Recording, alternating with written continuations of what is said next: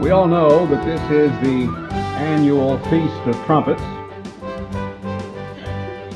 And we all know that last year we met together, many of us here over in Mineola, in a similar meeting where we brought our food and we had a very marvelous time and we had a potluck. And one more year has gone by. Nothing is static in this world. Nothing seems to stand still. I recently completed a little bit of tournament play with some fellows who were called members of the Senior Golf Association of Texas. And I was dumbfounded at what some of those fellows were able to do. There was one guy out there on a golf cart who was carried around in an almost upright position on the back of a golf cart because he has some terrible affliction, some constriction of the esophagus, perhaps some cancer, or I don't know all of the problems, to which literally he can neither lie down nor sit down. He has to spend his life on an automatic kind of a recliner that he gets on, and it lets him just go to a certain degree or another beyond which his body can't stand it. And here the fellow was out there playing golf, riding upright in the back of a golf cart. And he must be up in his 80s or so. There was another gentleman out there that I saw in the locker room with the horrible scars. He'd had the same kind of an operation my sister-in-law underwent, terrible arthritis, and both knee joints had been removed, and he had plastic in his knee joints, and he had these big athletic buckled kind of an elastic bands or supporters around both knees, and he was hobbling from place to place and out there with a golf club playing golf. I was asked to give a speech the other night, Wednesday night, to about 500 of them that seemed to go over very well. I drew a few analogies about the game of golf and lessons in life and used the 7 laws of success to kind of weave the two together. And as I was getting ready in the locker room to go in there, an elderly gentleman came up to me and asked me to pin the ribbon behind his neck because he couldn't reach it. He was 92, and he was out there playing golf, and he was called one of the Prince of Good Fellows. He had won the award that year.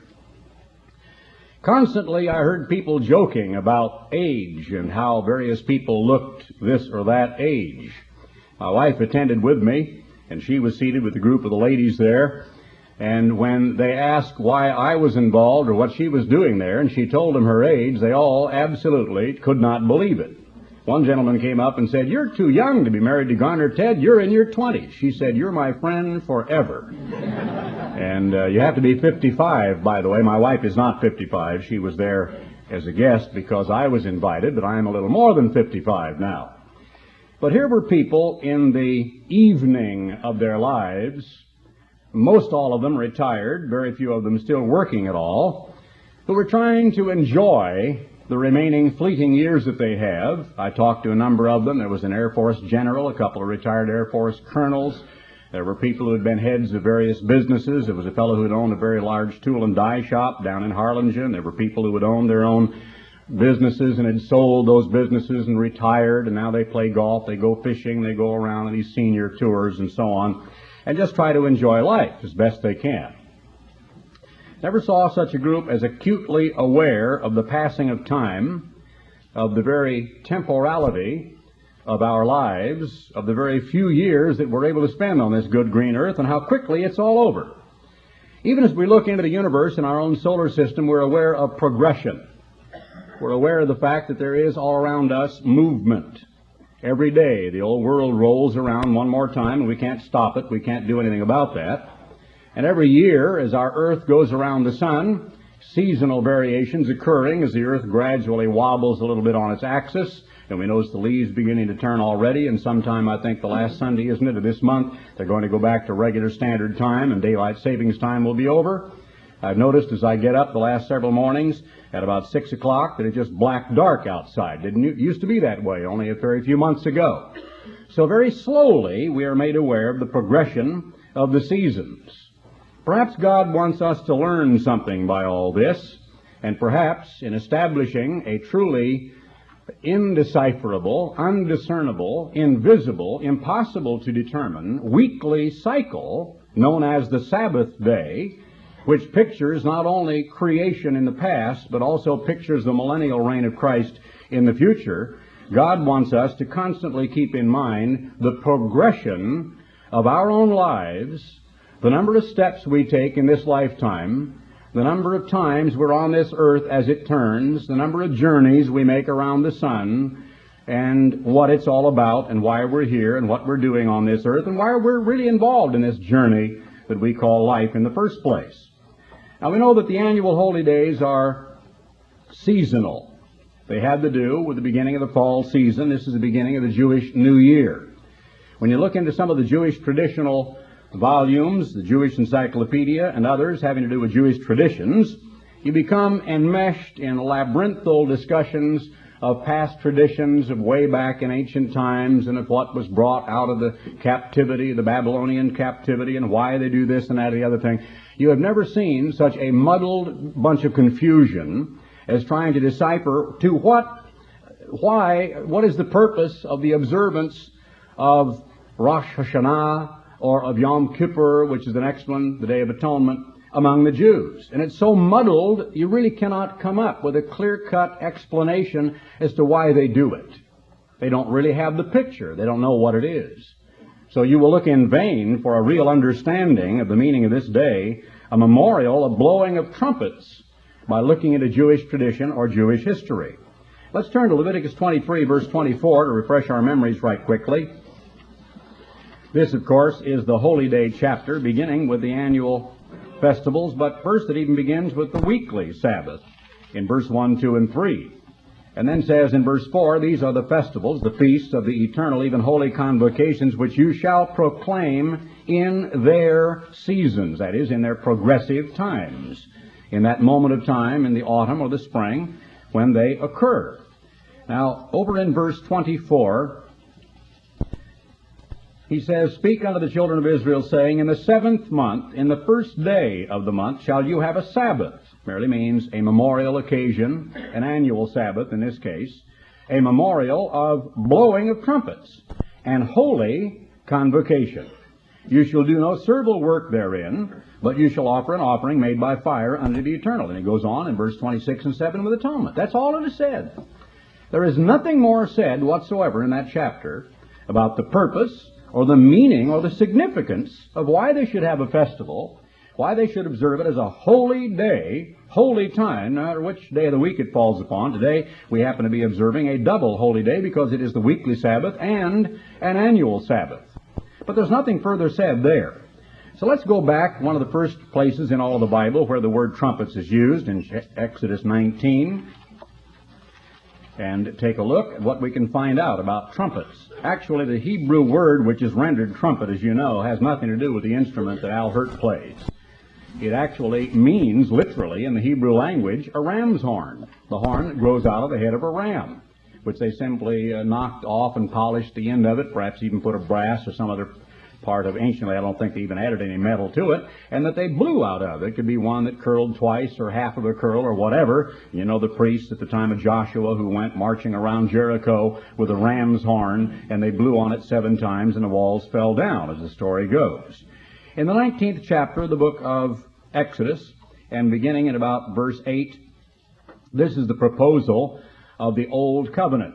God said, will you be my people, a kingdom of priests unto me? I will be your God. If you will, I will give you rest in the land and peace and protection from your enemies and long life and good health and all these wonderful things, and proposed the greatest law that could ever be given to humankind, a law which is good for man, good for us. And the people answered together, verse 8, and said, all that the Eternal has spoken we will do. Now God shows that the Old Covenant was like a marriage agreement.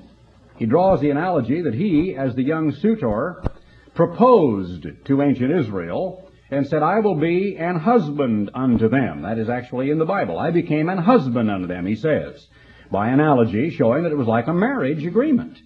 And all that a husband was supposed to do, protect, provide, be the mentor, be the lover, be the one faithful mate and companion throughout life, God said he would do.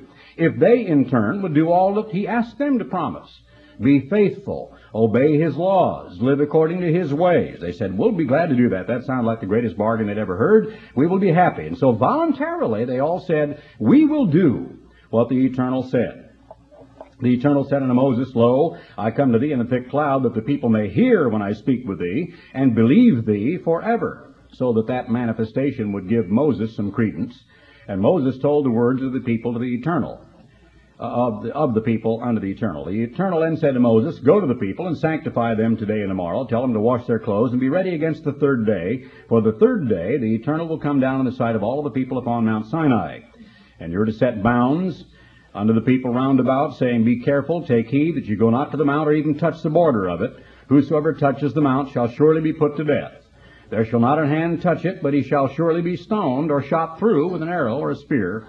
Whether it be beast or man, it shall not live. When the trumpet, Hebrew word shofar, meaning ram's horn, sounds long, then shall they come up to the mount. There was nothing ceremonial about it. It was a signal, because it's louder and it carries further. It has a sharp sort of a metallic peal to it, you might say, which was merely a signal to begin a mass movement of people, to begin to march. The trumpet then was an announcement. It was a warning. It was merely a signal to the people. And Moses went down from the mount to the people and sanctified the people. The third day, verse 16, there were lightnings and thunders, and it says, a thick cloud upon the mount, and the voice of the trumpet exceeding loud, so that all the people who was in the camp trembled. But this was a trumpet that Almighty God provided, perhaps an angelic trumpet, an angelic sound. Moses brought forth the people out of the camp to meet with God, and they stood at the nether part of the mount. And it said that the mountain itself looked as if it was a volcanic explosion. There was a roiling, boiling, huge black cloud ascending from it, fire surrounding its peak.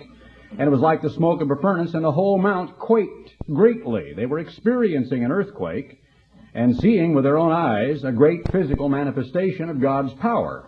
Yet the mountain was not damaged. It was not like Mount St. Helens. It didn't blow its top. They were not in any danger of any kind of a flow of lava or descent of pumice or ash. And when the voice of the trumpet sounded long and waxed louder and louder, Moses spake, and God answered him by a voice. And the Eternal came down upon the top of the mount. Moses went up, and he said, Go down and charge the people lest they break through. Verse 21, I won't read the rest of that because it has to do with the introduction to the giving of God's holy law. Exodus 20, the first few verses, is introduction. Verse 3 begins with the first commandment. And after the 10 commandments are given, the very last word, that is thy neighbors, verse 17, we read verse 18.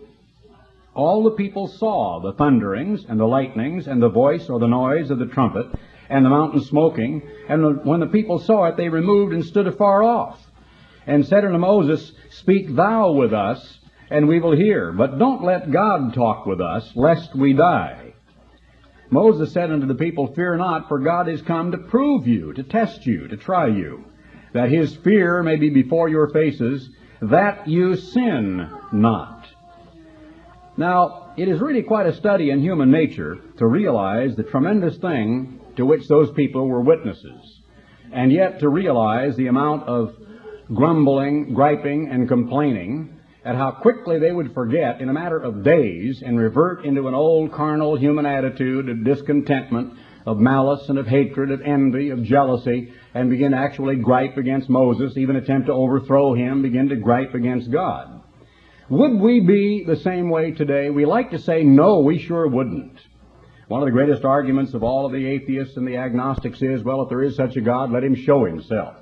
Well, I want to see this God. They're not satisfied with looking at what God has made, with trying to ask whether or not there could be a creation without a creator, or laws without a lawgiver, or design without a designer, or sustaining force like the conservation of energy without a sustainer, or whether or not all of the intricate, interdependent, symbiotic nature of our ecosystem is manageable, inventable, or in any sense sustainable without the divine hand of a great, all-wise creator God.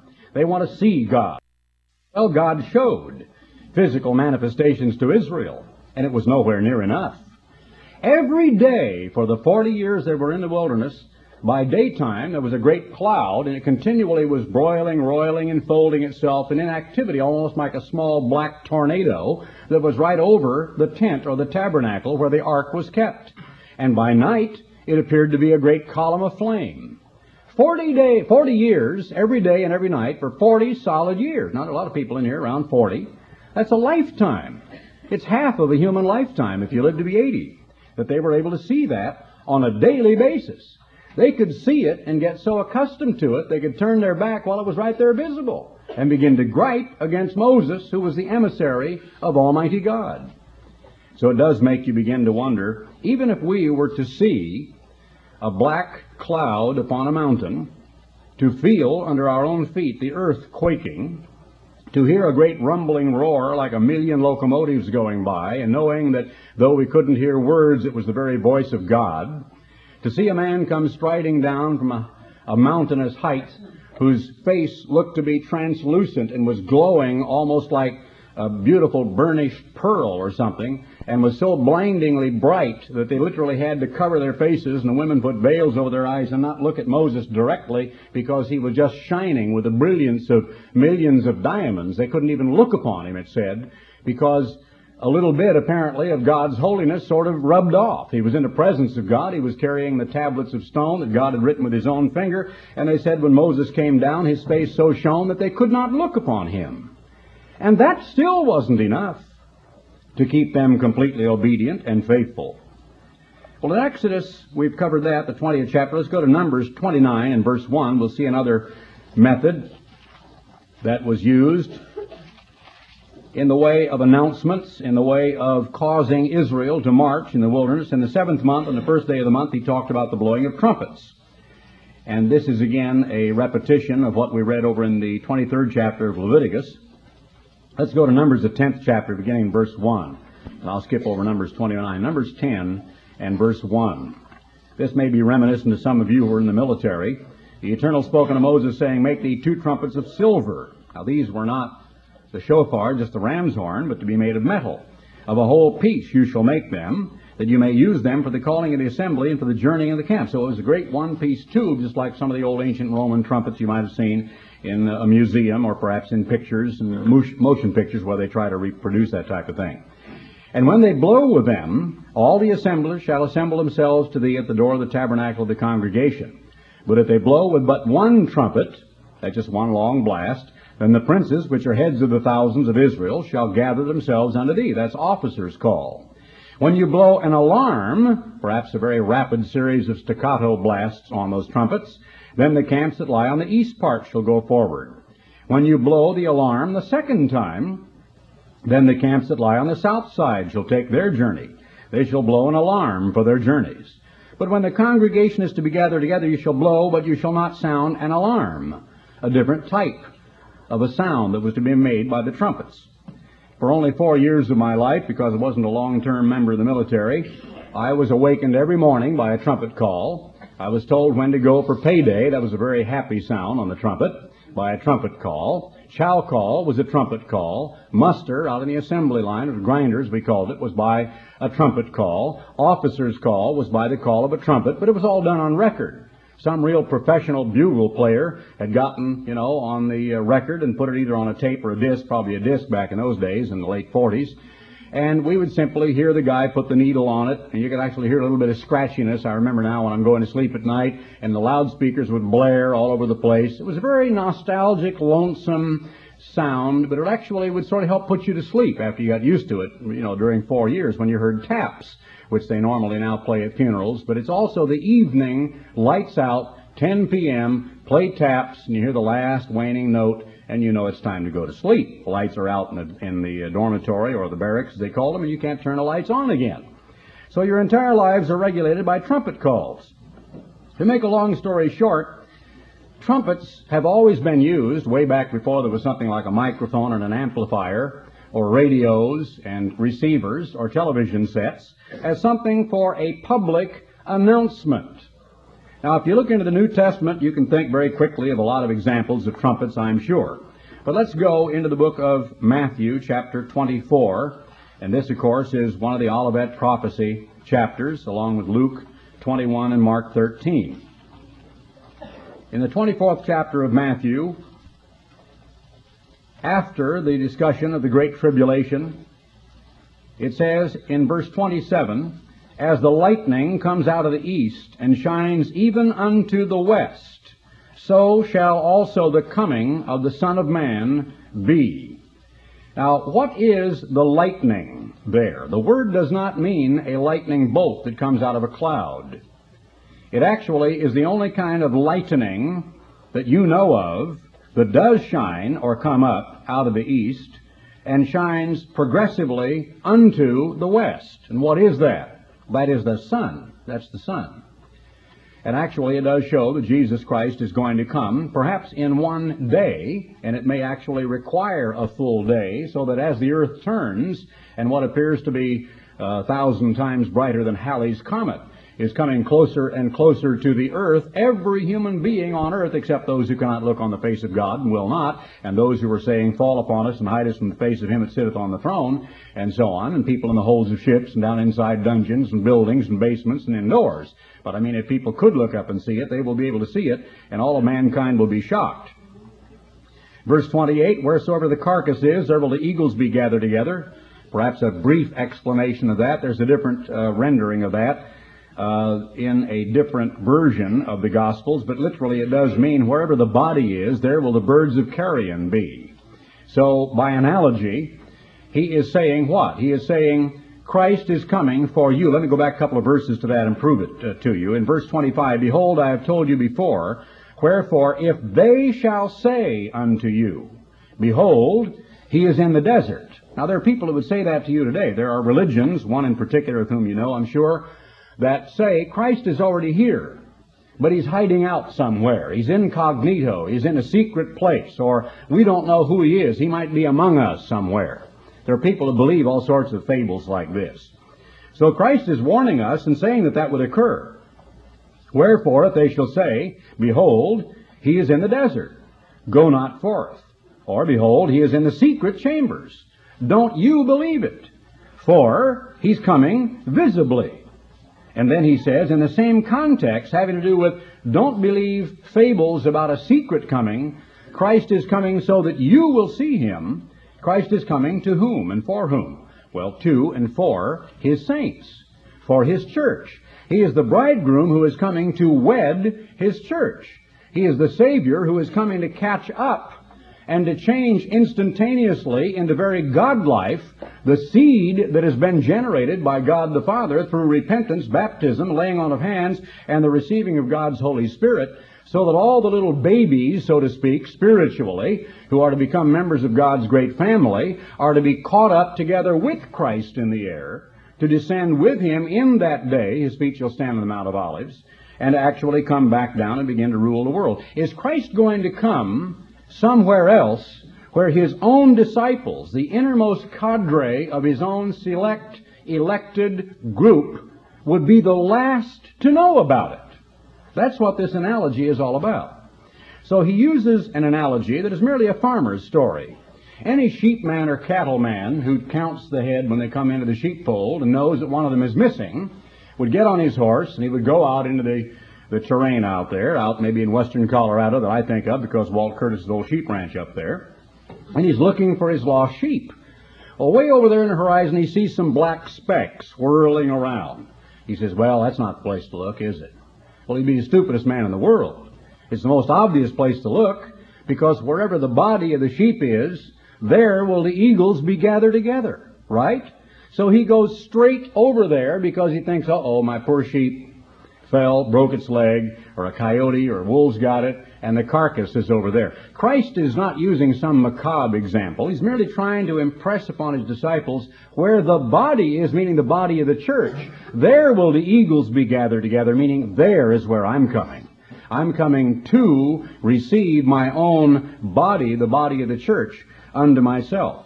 Immediately after the tribulation of those days shall the sun be darkened, and the moon shall not give her light, and the stars shall fall from heaven, and the powers of the heavens shall be shaken. Then shall appear the sign of the Son of Man in heaven. And then shall all of the tribes of the earth mourn, and they shall see the Son of Man coming in the clouds of heaven with power and with great glory. I'm finishing a book right now, my next to the last chapter, having to do with a structure of the chapter, by chapter structure, I should say, relating to the Lord's Prayer. So each line of the Lord's Prayer is one chapter, although they're introductory and then concluding chapters after that. And it's been picked up by Medallion Publishing in Los Angeles, and hopefully by January it will be available generally to the general population. I hope so. And the title of it is a little bit similar, although I think they may want to shorten it down because one of their editors, Andrew Ettinger, is talking about possibly shortening the title. The title that I gave them is simply like one of my booklets, Oh God, Where Are You When I Need You? Or The Answer to Unanswered Prayer.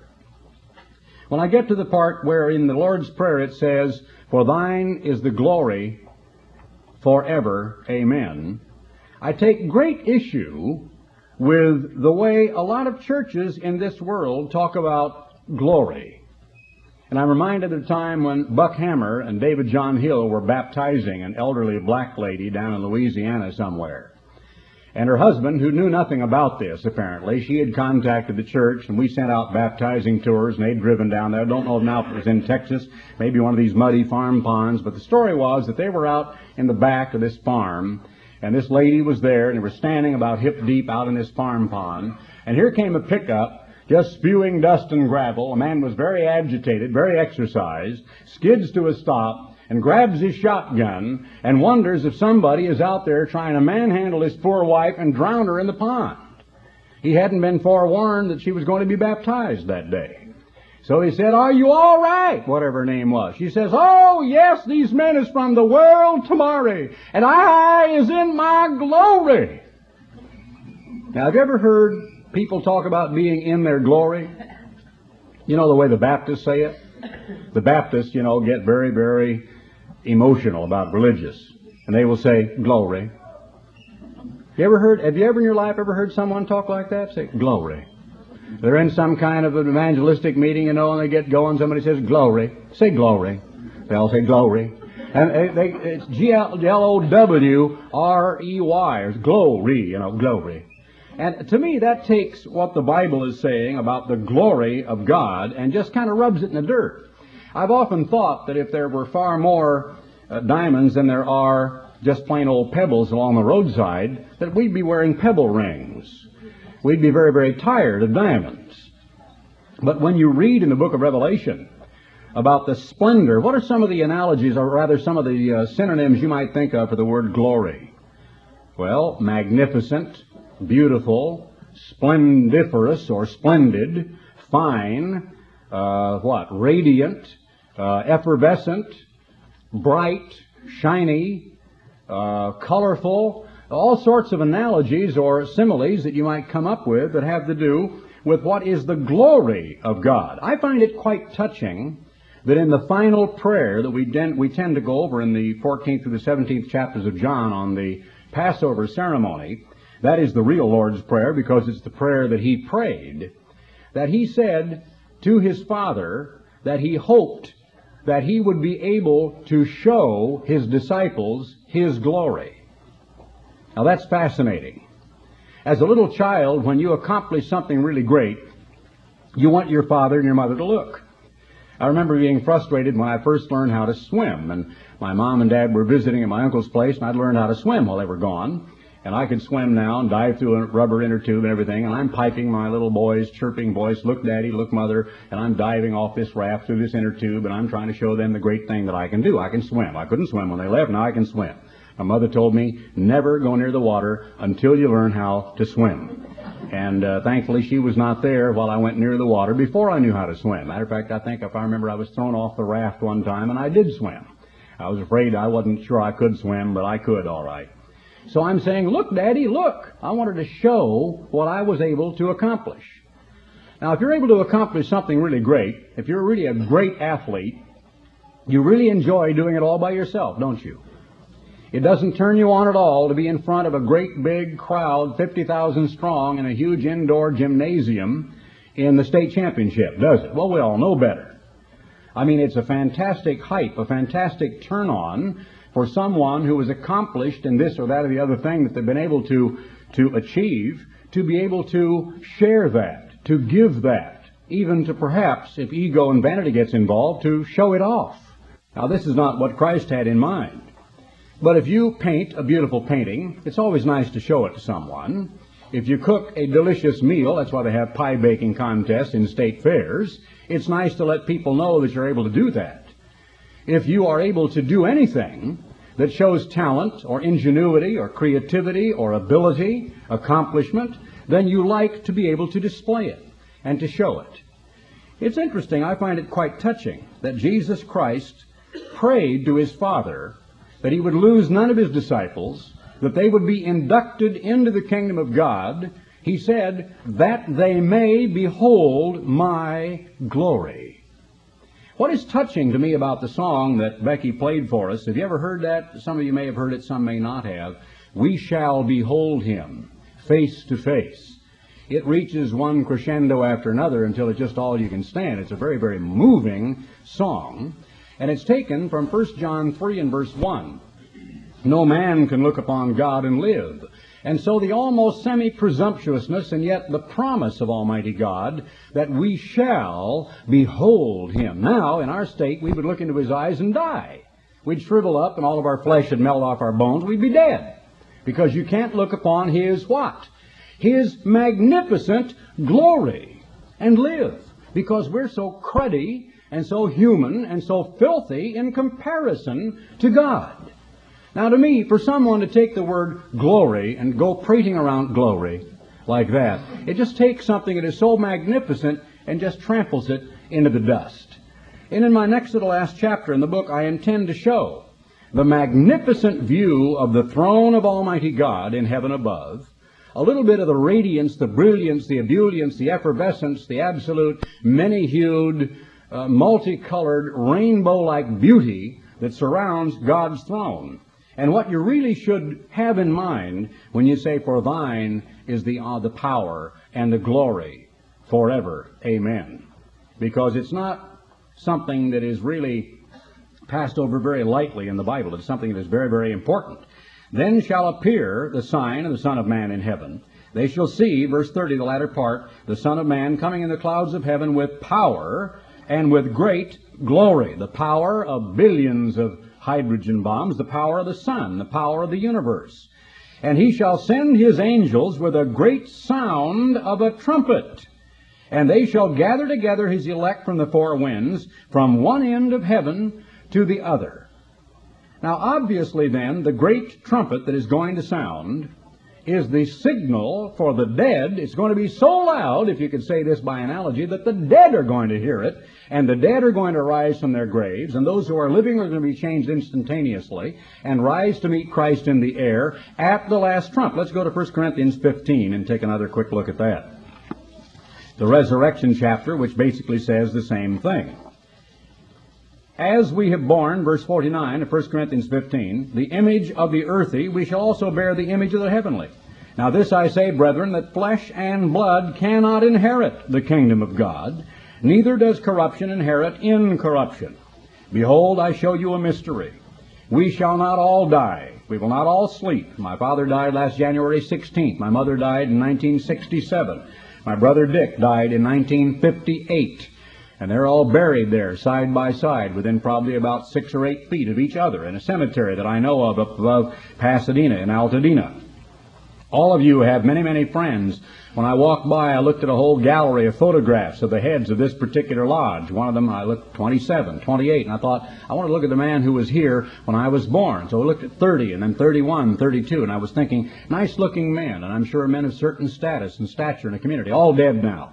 All absolutely gone, long ago. They were mature men up in their 60s in 1927, 28, 29. Take a look and you see what I mean in the hallway, outside, on your way out.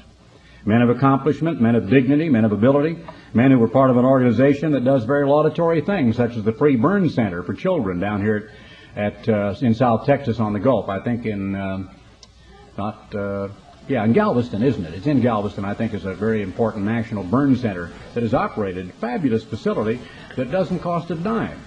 And one of my little nieces was horribly burnt, and they put her in an ambulance, took her all the way down there. She's had all kinds of operations and skin grafts. Can you imagine what that would cost in a hospital? Can you imagine what an ambulance ride from here to Galveston and back would cost you? Not one dime did they charge that family. That's what happens in that burn center for children. It's one thing that this organization that owns this hall accomplishes. So those men are all dead, just like so many millions of others, awaiting a great general resurrection, which is going to come. He goes on to say, this I say, brethren, flesh and blood cannot inherit the kingdom of God, neither does corruption inherit incorruption. Behold, I show you a mystery. We will not all die, not all sleep, but we shall all be changed. Now, Paul had to revise his opinion later. He then was still thinking, obviously so, that he would be alive and remain unto the coming of Jesus Christ of Nazareth. My father thought the same thing. He told the church that for many years. Many people told me that. They thought that. My father is gone. They've had to revise their thinking. My father was not going to be around until the second coming of Christ at all. I believe that this living generation will be, because I simply cannot see in the world, especially with global conditions the way they are, another generation, another lifetime, to where I get to be 93, and so on, and then I am gathered unto my fathers as an old man, and still the world is going on. It just seems impossible, even by looking at the Club of Rome and other statistical evidence, that this world could last in any sort of equilibrium beyond the turn of the century. He goes on to say, in a moment, in the twinkling of an eye, as quickly as you can blink, which is so quick you can't even see it sometimes, at the last trump. For the trumpet shall sound, and the dead shall be raised incorruptible, and we shall be changed. For this corruptible must put on incorruption, and this mortal must put on immortality. Now, some other information on the trumpets. Let's go to Isaiah, the 58th chapter, and take a look at how this festival may also, in some shadowy manner, relate to the work that God is doing on this earth today. He says to his prophets in chapter 58, verse 1 of the book of Isaiah, cry aloud, spare not, lift up your voice like a trumpet. Now, it's merely an analogy because it means to get attention. It means stridently. It means repeatedly. It means excitedly. It means loudly and clearly, as it says in 1 Corinthians 14, the Apostle Paul said in the verse 8, I think, of that chapter, if the trumpet give an uncertain sound, who shall go forth to battle? It cannot give an uncertain sound. So the work of witness and warning is likened unto lifting your voice up like a trumpet, and show my people their transgression, and the house of Jacob their sins. Ezekiel, the 33rd chapter. Let's take a look at that right quickly. Ezekiel 33. We know this chapter fairly thoroughly because it has to do with the watchman. And I have a booklet entitled The Work of the Watchman that characterizes the work that God is doing in the light of the 33rd chapter of Ezekiel. Verse 2, Son of man, speak to the children of your people, and say unto them, when I bring the sword upon a land, and trouble is coming for the United States and all of our peoples. That is merely a symbol of warfare eventually. If the people of the land take a man of their coast and set him for their watchman, then they lived in towered or walled villages. They would have a tower. A man would look over the far horizon and would have a shofar in his hand. If he saw an approaching army, a dust cloud, and began to identify it as an enemy, then he would blast on the shofar and people could come running to their defensive positions. If when he sees the sword come upon the land, he blow the trumpet and warn the people, then whosoever hears the sound of the trumpet and doesn't take warning, ignores it, his blood's on his own head. He heard the sound of the trumpet and took not warning. His blood shall be upon him. But he that takes warning shall deliver his soul. But if the watchman sees the sword come, and blow not the trumpet, and the people be not warned, if the sword come and take any person from among them, he is taken away in his iniquity, but his blood will I require at the watchman's hand. And similar phrases repeated in this chapter dealing with the watchman, which is the work of God of witness and warning. Now, I want to give you an analogy right quickly so you can understand something about the calling that Almighty God has given us and whether or not we do take it seriously.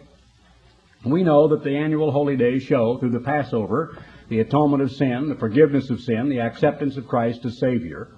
And we know as we progress through the year, we come to Pentecost after the days of unleavened bread, which shows receiving and imbibing and eating the bread which is Christ, as well as living a life of coming out of sin. Actually, that aspect of the days of unleavened bread has been, by the parent organization, emphasized on the negative rather than the positive.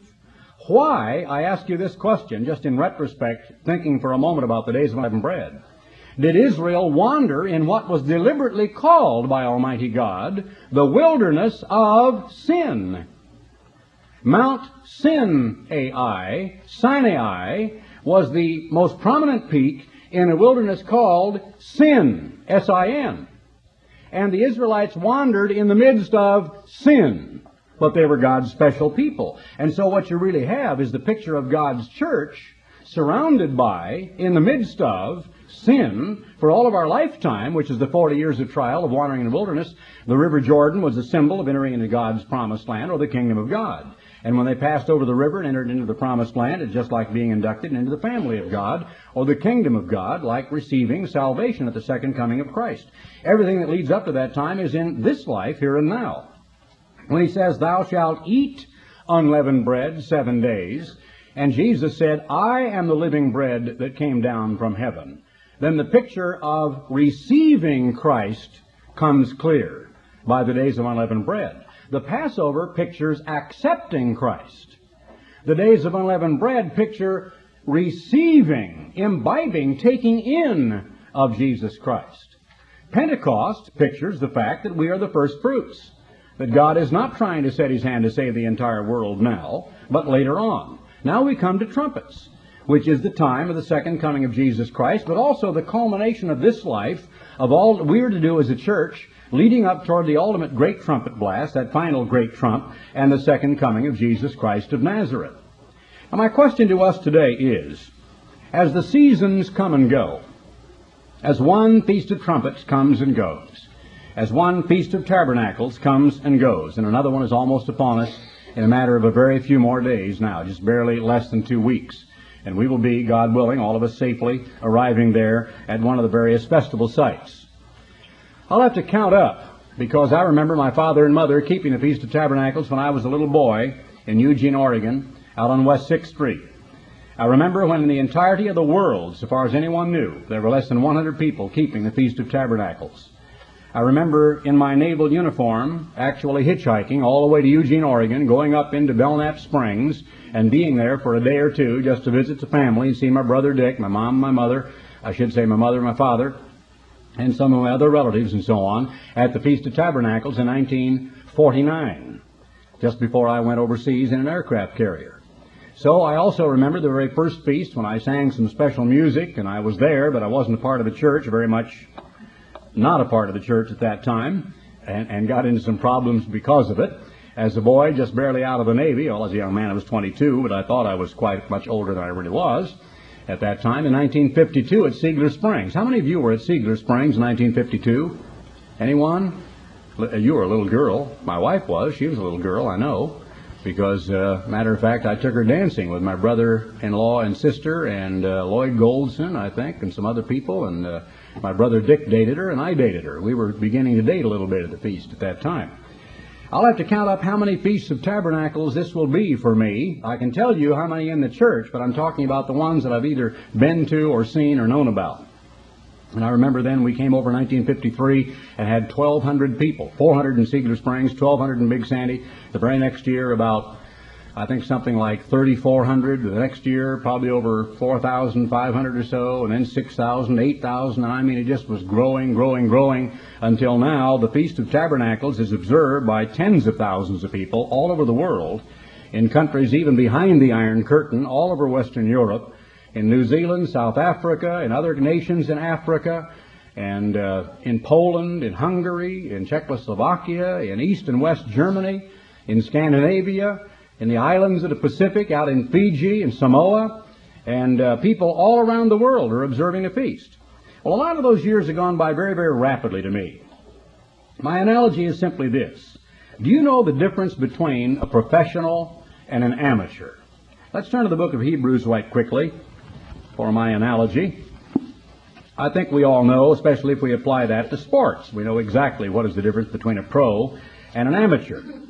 It says in verse 12 of the 5th chapter of the book of Hebrews, for when, for the time, you ought to be teachers, you ought to be really professionals, you ought to be able to educate someone else, you have need, Paul wrote to these people. This does not necessarily apply to all of us, but let's drink in and get what we can out of it, and if the shoe fits, let's wear it. You have need that one teach you again, which be the first principles of the oracles of God, and are become such as have need of milk and not of strong meat. For everyone that uses milk is unskillful in the word of righteousness, he is a babe. But strong meat belongs to them that are of full age, even those who by reason of use have their senses exercised to discern both good and evil, meaning they've developed character, which is the discernment between good and evil, and the power to force oneself to have the willpower to choose the good over the evil.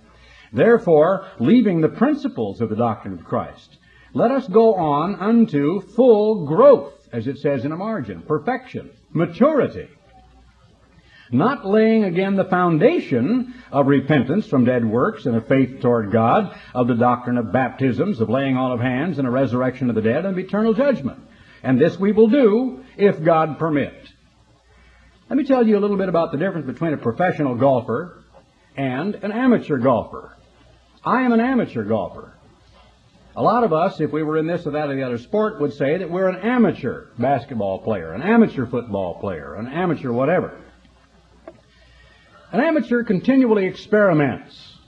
He gets out on the course, he says, keep your head still, check your stance, get the left foot back, watch the grip, think to curl under with these two fingers, bring it back slow, all the way to the top, move the body forward just a little bit on the downswing. He's thinking so many hundreds of things on a golf swing that he's absolutely sure he's going to hook, top, cudgel, slice, shank, drub, hit the top third, chili dip, miss the ball entirely, do something absolutely horrible to the golf ball. You'd be amazed. You think you can go and hit a golf ball without ever trying? I thought when I was 16 years of age, I'd get up to a golf ball, that little bitty defenseless thing only that big around. Me with a club with a big old head on it like that, well, I was going to hit that thing at least 1,000 yards.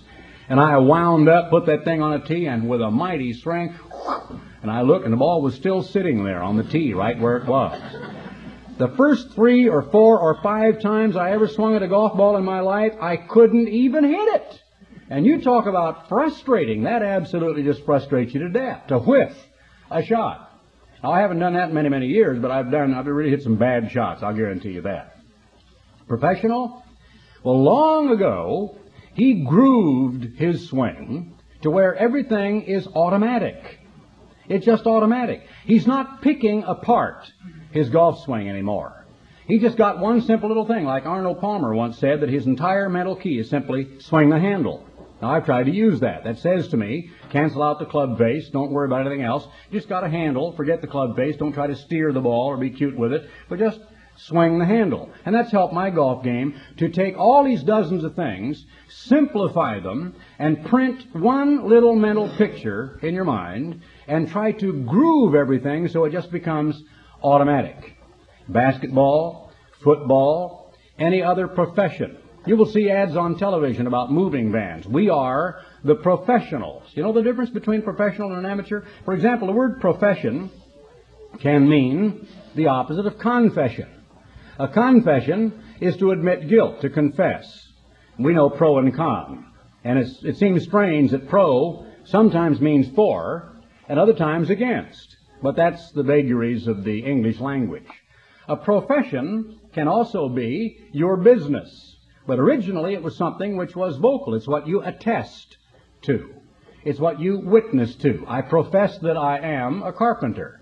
My profession, by admission to you, by my attestation to you, I'm a carpenter. Gradually the usage of the English word has come down to us, meaning literally expert, right? If somebody is a professional, he's an expert. He's good at it, but something else. He's also paid for it. He's paid for it. The difference between a pro and an amateur is an amateur can go out in the golf course, or he can get out in the basketball court, or the tennis court, or the football field. For what purpose? Can you think of the purposes that you would do something like that? Well, recreation, sure. Exercise, to have fun, participate in group sports, and receive the benefit of good health. And maybe a little bit of ego, because everybody likes to show off a little bit if they are proficient. They can have all those various motives. The difference between a professional and an amateur is that the amateur only gets that out of it. When the game is over, he's got his sweat, he's had his fun, he's on his way home to do something else again. But the professional, he gets all of those things too. He still has fun, he still gets the exercise, he still gets the group sports, he gets the ego massage, and he gets money. He gets paid. Now, what makes him a professional? Well, the difference is he has a contract. He is required to perform, or he gets fired, doesn't he? And he doesn't play for the Dallas Cowboys or the New York Giants or somebody else. He doesn't get on the tennis circuit. He doesn't remain in the PGA. He doesn't qualify in the qualifying round of the Kemper Open because he hasn't fulfilled the terms and commitments of his contract. And oftentimes professional golfers, believe it or not, you may not know this, have sponsors. They have people who will get together to actually sponsor them on the tour, maybe even friends of their father, a couple of uncles, maybe businessmen in the community, who will put up the money for their hotel, their meals, their travel, and all of that, and the entry fee into various events, and they will then gradually become a professional and begin to earn the money to pay those people back. Are we just waiting it out? Are we amateur theologians? Are we amateur Christians? Is Christianity and this church a part-time hobby of ours, or is it our profession? Have we a contract with God?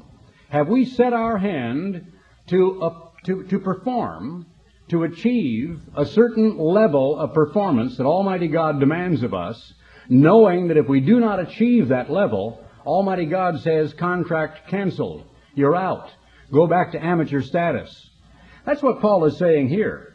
For the time when we should have become professionals, able to actually evangelize, to teach others, to be able to give an answer for the hope or the faith that is within us, we are still, he says, amateurs dealing with these principles. And how often I have seen that. I've used that without doing it in this analogy of people who pick their faith apart. They continually pick at the doctrines. They can't leave them alone. The doctrines of God's church, of the Sabbath, of the annual holy days, which portray, after all, the very purpose and the plan of God, are still under attack by sometimes individuals inside the church.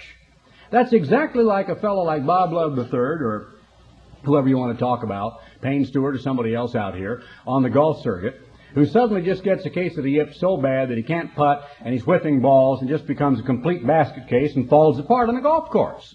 Who suddenly, instead of forgetting that his swing is so grooved and everything is so natural, he's a professional, he really knows his stuff. When you see him perform, you're looking at one of the smoothest, beautiful golf swings that there is. All of a sudden, he looks like a spastic, looks like a graduate of St. Vitus College, who might have even gone to Professor Parkinson's class and majored in dance to make it worse. He just looks terrible, like a poor spastic on the golf course. Why? Because he's begun to pick his golf swing apart. When I see people at this late date, I call it the late date because, of course, for me, 31 years later after being ordained, it's quite a late date to deal with things that I proved and demonstrated to thousands of students in classes years and years and years ago.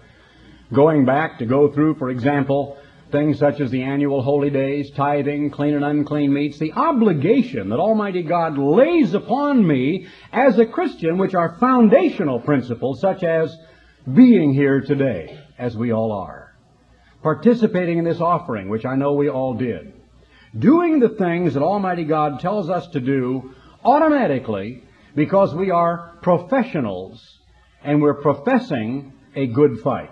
Now, another way of looking at it is the Apostle Paul gives the analogy of being a good soldier of Jesus Christ.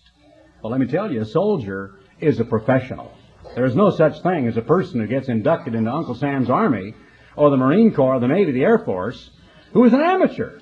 Because by the time they get out of boot camp or their primary training, and a Marine Corps DI, drills instructor or someone else, has actually made them, molded them, shaped them into a military man instead of a civilian, they now understand heavy and light weapons, and they are a professional killer because they know how to be a professional fighting man. So the question I leave you with on this Feast of Trumpets is, are you a professional? Are you progressing? Are you performing as Almighty God expects you to perform when it comes time that something nettles you, bothers you, upsets you? Are you still as susceptible as an amateur? Can you get emotionally distraught and upset? Can you get hurt feelings? I know of people in cases, for example, where little church groups would come together. And here's the fellow, bless his heart, God love him, God bless him, say all those good things about him. There may be dozens of them, and I can think of 4 or 5 or 6 real quick without even taxing my memory at all. But eventually, we were able to provide a minister. And this has happened time and time and time again. You know where I'm going with it? Sure you do. You know where I'm going, don't you? The poor fellow was a nice man, a nice guy, a good family, a generous man, opened up his home. People came to his home, sat there, turned on the tape recorder, had cookies and coffee and soft drinks and chatted and talked. But eventually, a minister is provided. Maybe he moves into the area. Maybe somebody was ordained. Maybe a man from a distant city is able to travel down there. So the church begins to worry and become, not worry, but wonder about becoming a chartered church. All of a sudden, this poor guy is upset. He's just distraught. He's beside himself. Why? Do you understand it? I understand it. Everybody understands it. God understands it. The only person who doesn't is the poor man who is distraught. He wanted so bad to be in a position of leadership and wasn't qualified, wasn't called, shouldn't have been. Just a nice guy. But it's happened not once, not twice, not 5 times, but 10 times, 12 times, 20 times in cases here and there around the country. And it's very, very sad. What about something that comes along to hurt you? Where is your ego bruisable? How easily can your ego be stepped upon? Are you a pro? Can you take the kicks and the cuts and the bruises and get up and say, hey, that's my job? Or are you a blubbering amateur who every time somebody steps on you, you pick apart your entire Christian structure and wail and weep and feel like you're a little child, very heavily abused and much put upon?